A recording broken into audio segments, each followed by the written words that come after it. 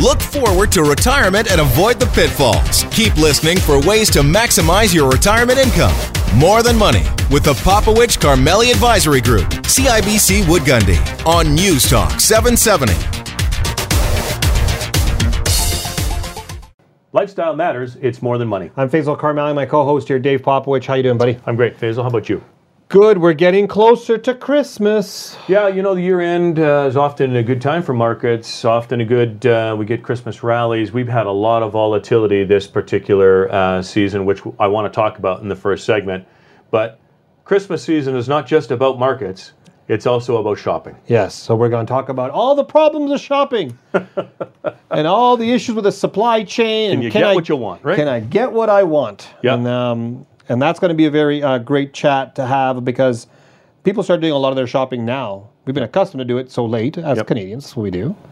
And what's the risk of that now? Now that you're here, what can you get? What can't you get? What can you substitute if you can't find the thing you want? Correct. Right. Correct. So that's on our show. We're going to talk about risk, of course, and how all this volatility will impact your retirement. Yep. But let's talk about what's happening in the markets this week. Okay. We are hearing a mix of jobs reports came out on Friday. Mm-hmm. Canada looked really good. Mm-hmm. U.S. real big disappointment. Yeah, I think if you look under the hood, it's not perhaps as disappointing as the headline, but certainly the headline caught people's attention. Fair right? enough. The headline was disappointing. What I found very interesting is what markets were moving on what days.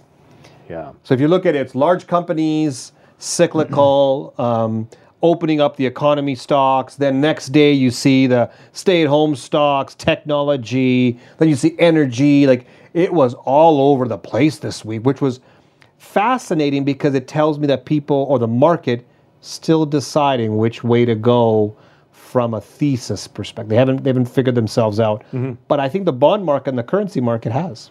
Well, let's talk about that. Let me just talk about volatility for a second, okay? Sure. Because I think it's important that people understand when we get bouts of volatility, the volatility is caused by uncertainty. Yes. Right. So if you think about equity markets, bond markets, so on and so forth, they all look into the future, and they try to anticipate what that future is going to look like. And so when you introduce something like an Omicron variant, when you introduce, when the Fed changes its language a little bit, it introduces uncertainty.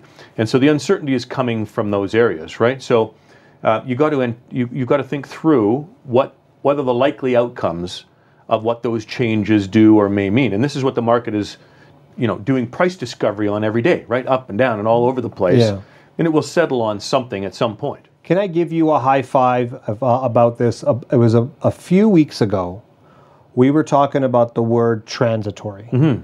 And transitory does not mean months, it could mean years. Correct. It's temporary, but it's not permanent. Right. The Federal Reserve mentions that maybe we should take the word transitory out of our language now. Right. Well, because the word transitory meant for a lot of people months. Right.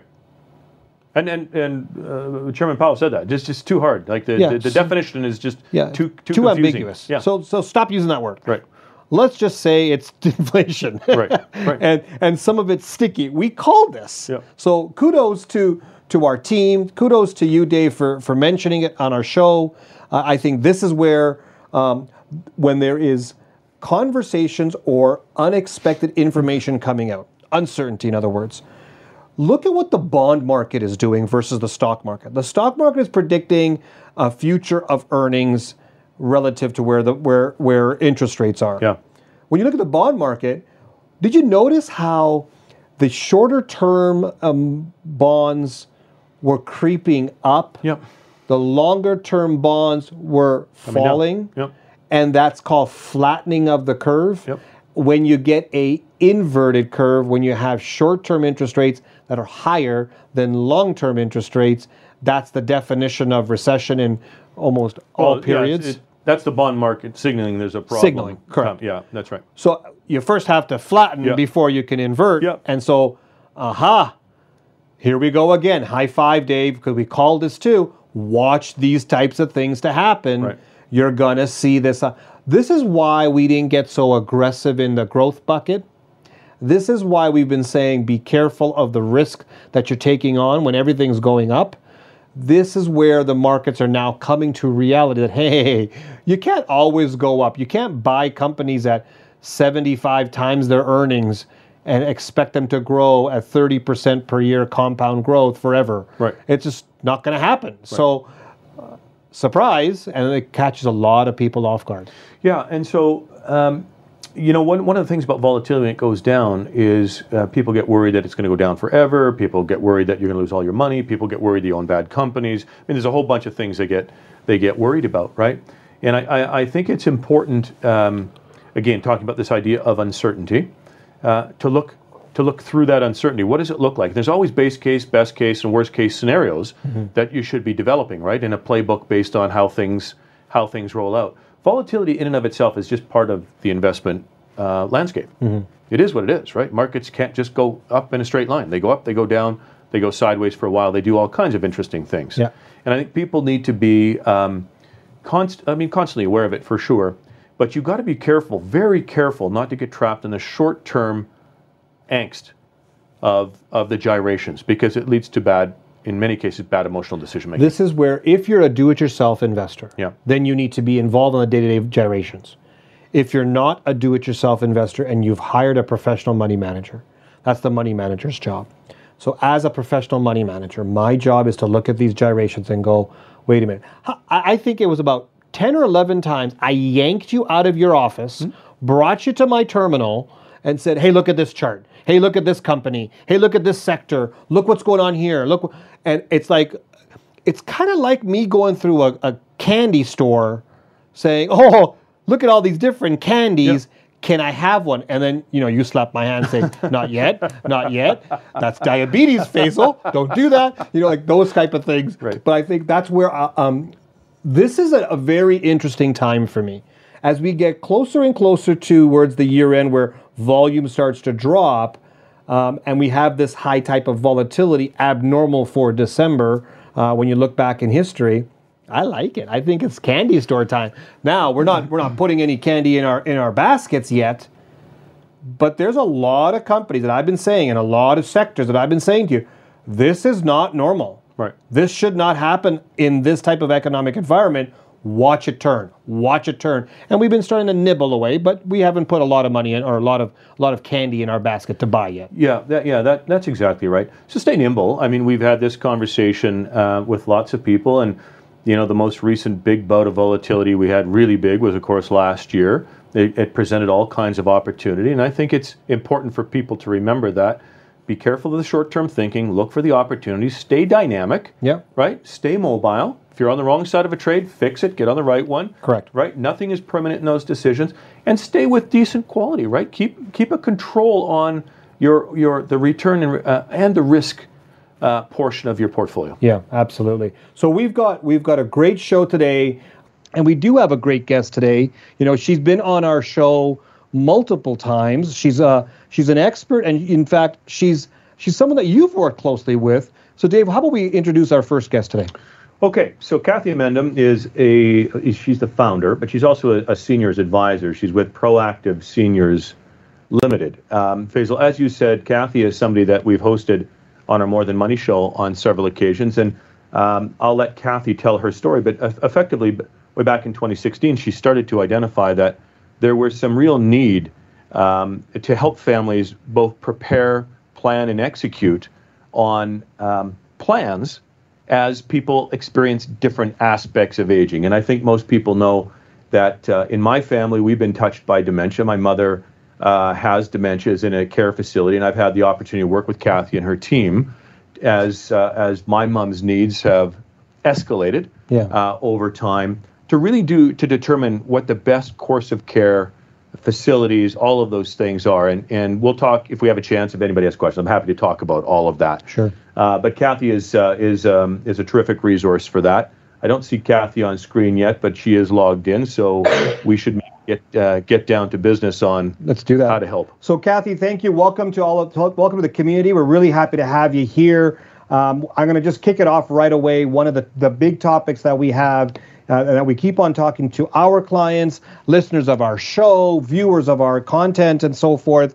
They keep on asking us about how they can prevent or minimize being a burden to their family members. So let's start that as the topic. When it comes to all the work that you do, all the resources you have at your fingertips, What can the people out of this community and on the show learn from you on how not to be a burden to their family?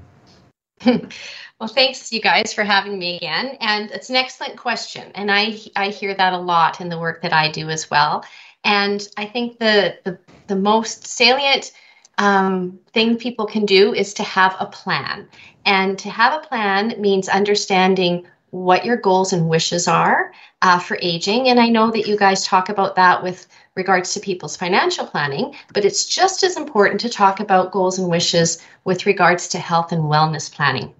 And so the first thing I would say to people is, if you start to have a plan, discuss what your goals and wishes are, and then go into further details, which I can talk about as well, on how to make a plan, that's going to significantly reduce that feeling of being a burden on your family. Let's start with the first part, Kathy, about goals and wishes, because that's something that we do discuss with our clients in the health bucket conversation. I can tell you from experience of doing this for over a couple of decades, talking about healthcare and the way things are changing, I can tell you that many people don't know what they don't know. And so it's hard for many to actually ask the questions or even have a vision of what kind of care. Unless you've been impacted. Dave, you now know more than you did 15 years ago of what you would want when it comes to your aging process. Yep. So when it comes to goals and vision, Kathy, what are some of the things that people should be thinking about? Well, I think it's very important to spend time with your spouse if you are married, or with your family, or even just on your own if you don't have anyone in your immediate family to work with us on, and really think about, where do you see yourself? Where do you want to see yourself in coming time segments? So depending on your age, do you want to, where do you want to be in 3 years' time? Where do you want to be in 7 years' time? Where do you want to be in 10 to 15 years' time? And you have to think about, do you want to be in your home? Do you want to be in more of a congregate living setting? Do you want to stay in the city that you're in or move to where your children are? What types of care do you want? Do you want to be supported through private sector care, through the public health system? So it's just really important to work through that process of knowing where you want to see yourself, because the goals and the wishes are plan A. That's what you're working towards, and you need to know what you're working towards to be able to create a plan. Well, we always talk about plan B with our clients as well, which is the contingency planning. What if you can't meet that goal that you're striving towards? What do you want to consider? But you have to have a plan A goal to know what you're working towards, to be able to set that plan in place with supports and services and programs. Dave, when your mother was going through her experience with dementia, was it all of a sudden? Was it something that you could actually plan with her? How did it work? Yeah, it's actually a really interesting question. Of course, it's an ongoing journey. But I can tell you one of the challenges we had with Mom is that she still hasn't to this day acknowledged that she has dementia. So it made it more difficult to do that planning with her, because she just won't acknowledge that she has this problem. Now, her care needs, and when I engaged Kathy and her group fairly recently, actually, is her care needs have just progressed to the point where her personal directive had to be enacted and brought in, and we had to my brother and I had to make some decisions about where Mom was going to be in the level of care and so on and so forth, because her current facility, after a number of consultations, really none of us felt that the current facility was going to be able to do it. But, it does raise questions in conversation about my brother and I as we think about how we might be, how we could reduce the burden that we experienced, given that this is in our family, right? And so we talk about that.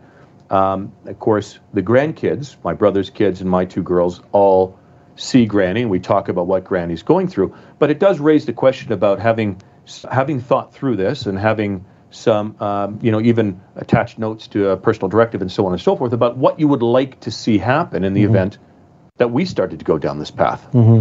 Kathy, I want to bring you back on this point, because I think that's where the hardest part comes to play. And I hope my dad's not watching this because I'm going to pick on him. Poor guy is stubborn as hell, Kathy. And so when it comes to actually sitting down with him and saying, Dad, let's talk about your health plan. And we've built to some degree now after many years of nagging, let me tell you. But Kathy, the hard part is actually sitting down with the individual and planning for something that they may not see happening to them in the future. So from your experience, Kathy, what would you do? What would you suggest as parents talking to their adult children should they be doing about? And what should the adult children be talking to their parents about to kind of get things started? I think that's the hardest part for myself with my father was saying, Dad, you're getting older, things are going to change. Right. And he's like, no, it's just not going to happen. Right. Like, I'm not old. That guy across the street who's 10 years older than me, he's old. Yeah. I'm not old, right? Yeah. So, Kathy, what are some of your tips or ideas that we can learn from all the experience that you have? Sure. So how to have that conversation is really what we're talking about. And it's a very good question. So when it's the parents wanting to have the conversation, when they're driving the bus and they want to start to have this conversation with their adult children, which is the ideal way to go because they're leading it, the parents can initiate that conversation by saying, we have talked about what our wishes are for the future, what we're hoping for. We would like to have a conversation with you, our children, as to how you might first understand what we're hoping for, and secondly, how you might like to be involved, if you are able to, in the planning for our care and support later. So that's the easiest process, is when the parents open that conversation with their children. Now, sometimes there's family dynamic issues, relationship issues, and the family might find that having someone facilitate that conversation is easier. There might be different personalities and different perspectives. And when I talked about goals and wishes earlier, the reason to set your goals and wishes is to get that common consensus. So if you need a facilitator to have that conversation, lots of people do, that's no problem. The more difficult side, like you were suggesting, is what if the adult children want to have this conversation and the parents are resisting it? And what we find really works is when the children say to their parents, I am feeling worried. I am feeling anxious. I am feeling unprepared. You don't want to come in and say, you need to do this. We want you to do this. Bossy, bossy, bossy. You have to go in and say, we are concerned. It's affecting our life. It's affecting our sleep. It's affecting how we're feeling. Could we have this conversation? Could we start talking about your future? We'd like to know how we can help, but we need to know what you want and where you want our help or where you don't want our help. So those are the words that we often recommend. Yeah, I think that's interesting. I think that's really interesting language. Yeah. Basically, she said I did it wrong. Well, yeah, me too. I'm guilty of that too, clearly. I was thinking of, anyways, yes, we'll have to improve that for sure. But, it does, there is processes and there are people that can help. And Kathy said something very interesting is there are lots of dynamics. I mean, we talk to lots of people about the family dynamic and, there's a very wide range, Faisal, about openness and willingness to be able to talk about these kinds of things in the, in each individual family. Kathy, I want to thank you for joining us today on this part. I think it's very important that we kick it off with the mindset that there are a lot of people who are really concerned, especially going through this pandemic, of being a burden on their family members. And I think this is a really big piece there. So, Kathy, I want to thank you for joining us today. 'Tis the season, my friend. Have you done all your shopping? Well, no. I've got stocking stuffers to get. But I'll tell you why I hesitated on that is because... You're not getting me nothing, are you? Well, I get you the same gift every year. Nothing? Yeah. The gift of my company for the following year. That's not a gift. No, that's not good. Okay. That's not a gift. But it is kind of, it goes down what I was going to say. We're focused as a family more around experience this year. Okay. Than gifts. And I'm really curious to see what our guest is going to say about that because, we talk about supply chain problems and there's all kinds of stuff going on in the world right now from an economics perspective. But the impact that the broader economic conversation has is when you go to the store, right? And you're trying to find a gift. Maybe it won't be there. I went on my list and I looked down my list and I had this somewhat idea because of who I'm buying for. And of course, you're not on the list, Dave. That anything that was electronic or required a chip, I ordered earlier. what I made the mistake of is, I'll just pick up the clothing items for my kids later on. And literally last week, this size out of stock, that size out of stock. I'm like, I thought it was only a chip problem. I didn't know that we could, because I didn't think about this whole flood issue coming in across and these, and stuff like that. So I was like, okay, we're cool. We're good to go. My kids have to gain a lot of weight by Christmas in order to fit the clothes that I just bought them. Holy cow. Oh my God. Let's talk about this. Let's talk about shoppers and their impact and what's going to happen throughout this pandemic. We've got a great guest today, Dave. Yeah, Casey Runyon, VP Managing Editor for Brad's Deals. Casey, welcome to the show. Thanks for having me. All right, so is the experience that we're having here, is that unique to us, or what do people have to know for this Christmas season? Absolutely not unique. I was really laughing because, the chip shortage has been, so discussed. And I think that's where a lot of people have been focusing. But it is, I've been saying nothing is safe, right? And it's not that the shelves are bare. It's not that there's nothing, but it's things that you wouldn't even expect are out of stock. And, and sometimes it takes a minute to even figure out, why is this? I was trying to buy some moisturizer with SPF and I went to buy my usual one, out of stock. Then I went to another one from the same, maker, out of stock. Like, so many of them were out of stock. And I'm like, okay, these are made in the USA. So what's going on here? And it's got to be some ingredient that is, in that moisturizer that needs to be brought in from overseas, and it's just not available right now, or something like that, or the bottle, or there's something happening. Nothing is safe. So that means that people do have to, maybe change their plans. I mean, maybe, feed the children a little bit more so they're a little bigger.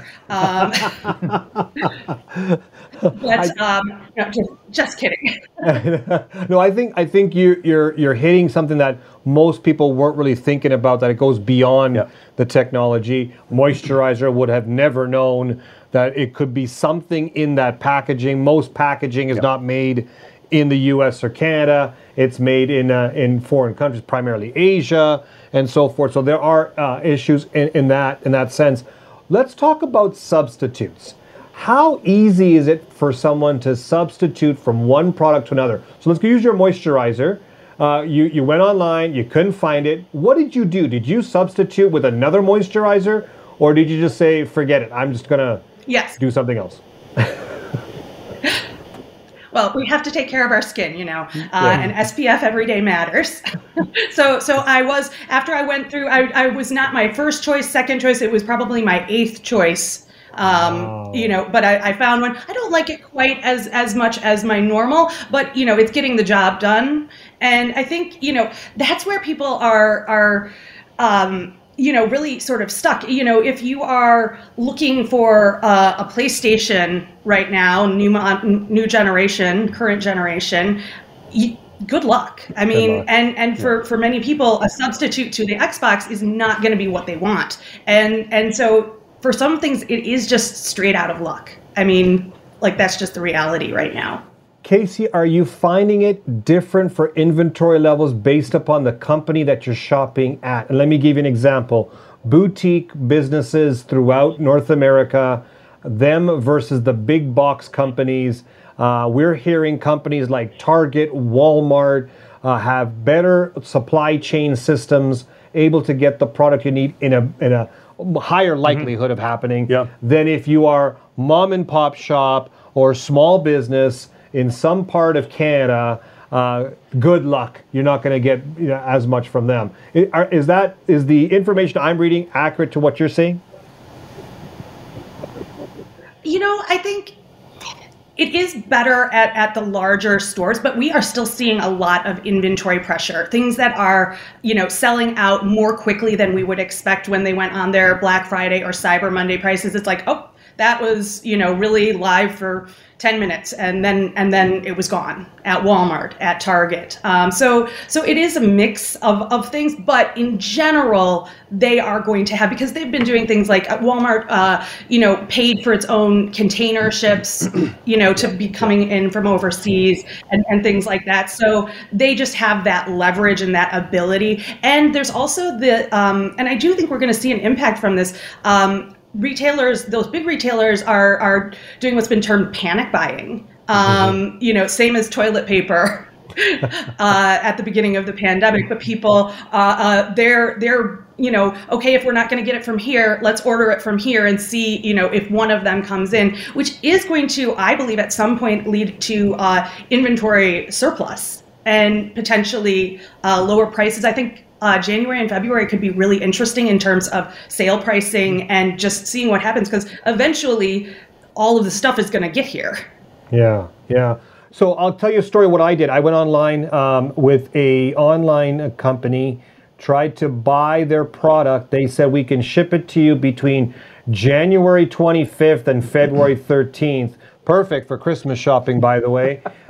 Delivery options are a concern here for me because I'm lazy. I don't leave my home and I want it now. The minute I press the button, it should arrive at my door. That's how I am. So what's happening with delivery options? What should we be thinking about those types of issues?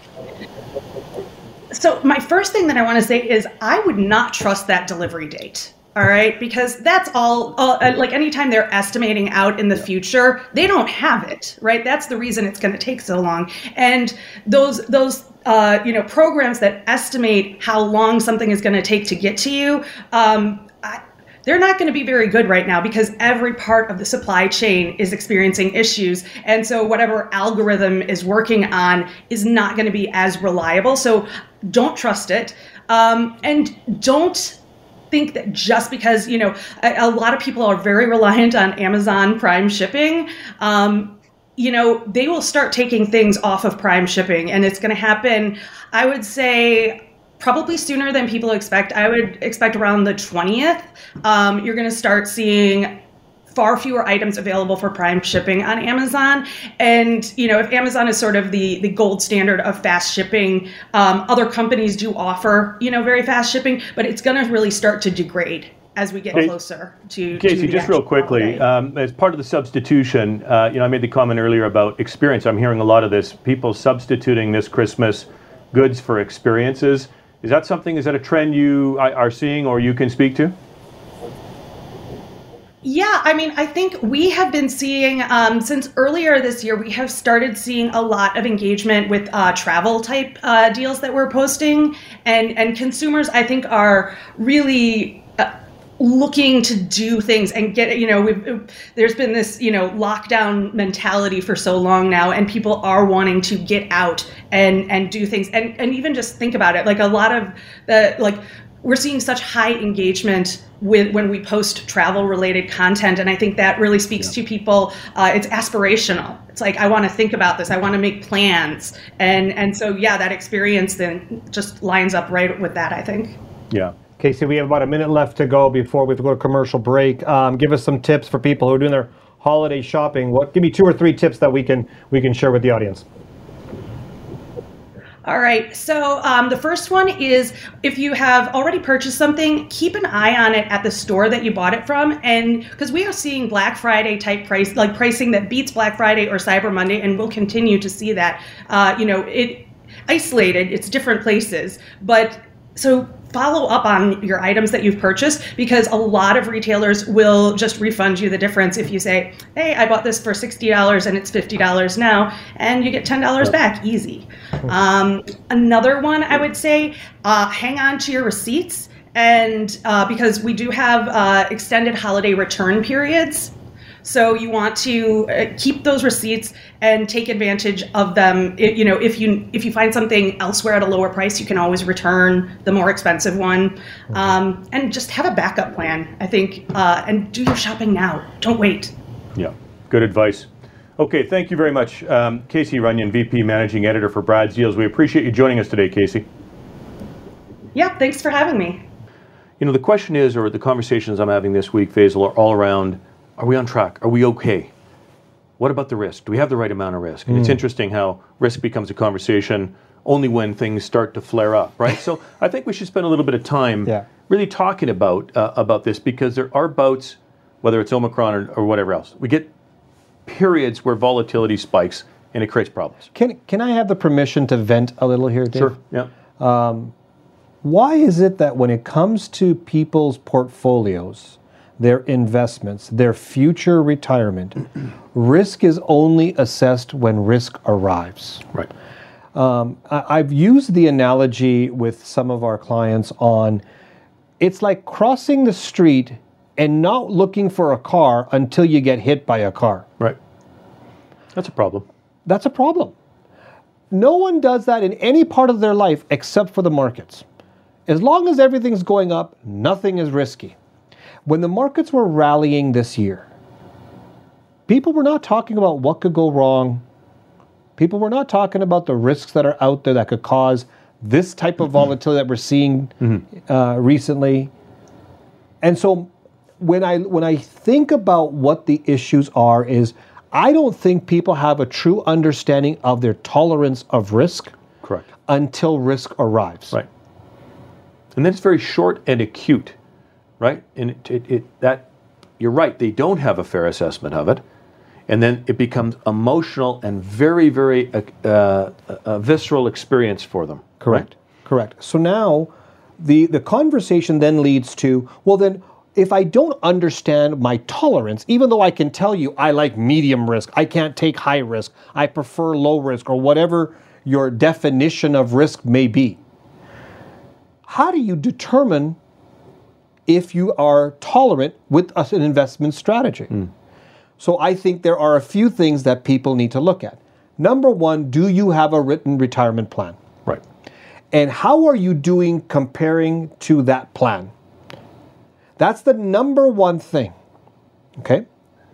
Then you look at, with your advisor, and if you're a do-it-yourself, ask yourself, calculate the volatility in my portfolio during the past, call it 5, 10, 15, 20 years. How much risk have I taken versus whatever my benchmark is? Right. So if I'm a medium risk investor, you'd have a bit of stocks, a bit of bonds. Based on the comparisons to that, am I taking on more risk or less risk? Because we've talked about this before. When things are going up and things are going well, no one asks you, how much risk did you take to get me that Correct. return? That's right. But when things are going down, how come we took so much risk? Right. So understand what your risk is. Now, guys like me, basically, who have no life, calculate this stuff all day long. I can tell you within a percentage how much volatility our portfolios are at. During extreme volatile periods, what will it go up? What will it go down? And how much of the market or of the portfolio in regards to versus the market are we capturing? I don't think most money managers talk about that to their clients. Yeah, and I think you're right. And I'm going to say, in fairness, I'm not sure most clients understand or are even interested in that. Their experience with risk is the emotional aspect of it, right? Correct. Okay, so let's say somebody, I think your rant is right on the money. That's an important element. Everybody talks about return, nobody talks about risk. Yeah. And it's those two things in combination that help form a long-term investment strategy, right? Managing to those two things. But let's talk about if somebody's not interested in that. Okay, oh, Faisal, I get it, I don't understand, but I'm scared right now. Okay? The issue that I have, my rant is around the emotional short-term thinking that happens. Yes. Right? So even if you're not nerding out like we're talking about, right? There are ways to be able to help mitigate the experience that you have, because markets falling are a part of the systemic game that you play. They go up, they go down. They have to, over some period of time, do something for you. What is it that's supposed to do? What is your money supposed to do for you? Right? And we talk about financial planning. Okay? So I'm going to share with you lots of conversations I've had this week, and they're all sort of focused on the same thing. What's going on in the market? We have that conversation. Yep. Okay? Volatility tends to spike when we introduce uncertainty into the future outlook. Okay? Correct. So it doesn't matter if it's Omicron, it doesn't matter if it's Fed tightening, whatever that uncertainty is creates volatility. Great, we have volatility. Am I going to be okay? That is the question a retiree is asking themselves constantly. Am I going to be okay? Can I still go and buy my Starbucks coffee today even if the markets are down? So how do we measure that? Well, I'd like to add to that. I don't think it's only the Starbucks thing. Is am I going to run out of money? Yeah, of course. That's the biggest one. Absolutely. If this volatility continues, because we believe now this volatility is going to happen forever. Forever, yeah. If inflation's at 4.7%, it's going to be 4.7% forever. Right. Like, we take a certain situation in a period of time, Yeah. and we then anchor on that, assuming that's going to be the foreseeable future or forever. Yep. And so the concern, the fear that people have in volatile times is, how will my retirement be impacted because of this? Correct. Now, what role does time and averages play in the answer to this question? Right? Because if a market goes down this quarter, does that mean my retirement is over? Right? Yeah. How do I measure that? How do I know that that's not the problem? How do you know it's only going to be a quarter? Well, you don't, right? Right. But how do I know? That's the uncertainty. That's right. I don't know. This is going to be just a short-term thing. Right. I remember last year, pandemic, market crash, rally back up, great year last year. I don't know what's going to happen again like that. Right. It could be worse. It could be down and down again. Right. For years. Who knows? Right. So that uncertainty causes that problem. This is why structure of how you build your retirement is important. I am really, really sympathetic. I am concerned for those people who've invested all of their money in an equity strategy based on dividends to pay for their retirement. Right. I am scared for those people. I am scared for those people who have been pushed up the risk spectrum just because there is no alternative except for stocks. Right. Don't buy bonds. Don't buy other types of investments. Don't buy alternatives. Don't. Only stocks.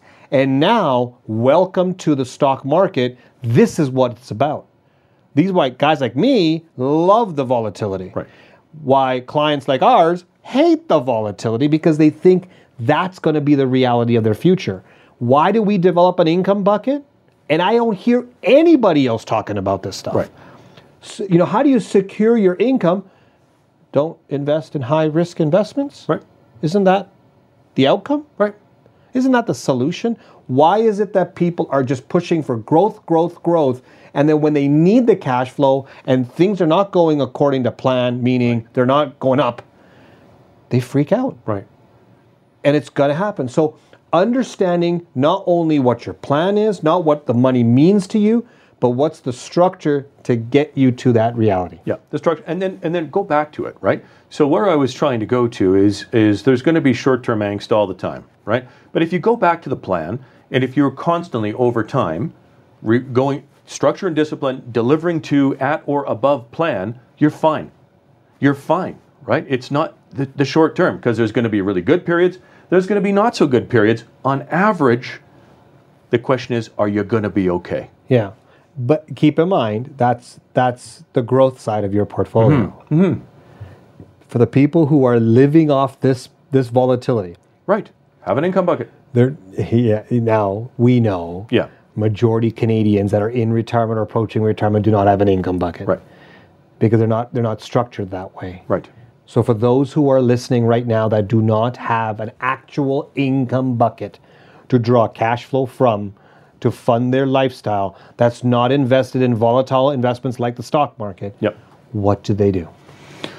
Well, there's a series of steps, right? You've got to, you have to evolve your strategy, structure, and discipline to fit your needs, right? And so you've got to talk to somebody who's got an expert in this. And when I say you've got to evolve, if you're at that point where you are considering living off of your savings, your goals and objectives have changed considerably. You've got to recognize that, and then you've got to plan around those goals and objectives. And that's where maybe it didn't come across properly. What is the money supposed to do for you? And if you're in an income mode, well, guess what? You have an income need. You should be planning for that as well as for growth. We gave a note to our clients. We did this on Friday. We recorded this and we send out these videos to our clients on the regular. We said, if you need cash from your savings in the next 6 months, call us now. And you haven't got an income bucket bucket in place already. Yeah, That's so right. if you need cash and you haven't already started drawing cash and you haven't established an income bucket, call us now. Right. Pick up the phone, call us, get in front of us. We got to sort this out because we think volatility is going to be here for a very long time. Well, volatility's, absolutely. Absolutely. Okay. So why take that risk? I think, this was a great show today. I think we've learned a lot in regards to what the risks are out there. And I would challenge all the listeners out there to see, do you actually have a growth bucket and an income bucket? And can you really tolerate the risk that you're on? We've got one more seminar coming up before the end of the year. We're going to be talking about all of these different aspects of it, the structure, the discipline, income bucket, growth bucket. Why don't you invite everybody out for us? Why don't you come on out and join us on Tuesday, December 7th, 7 p.m. live online. You need to register for this. So go to morethanmoneyradio.com.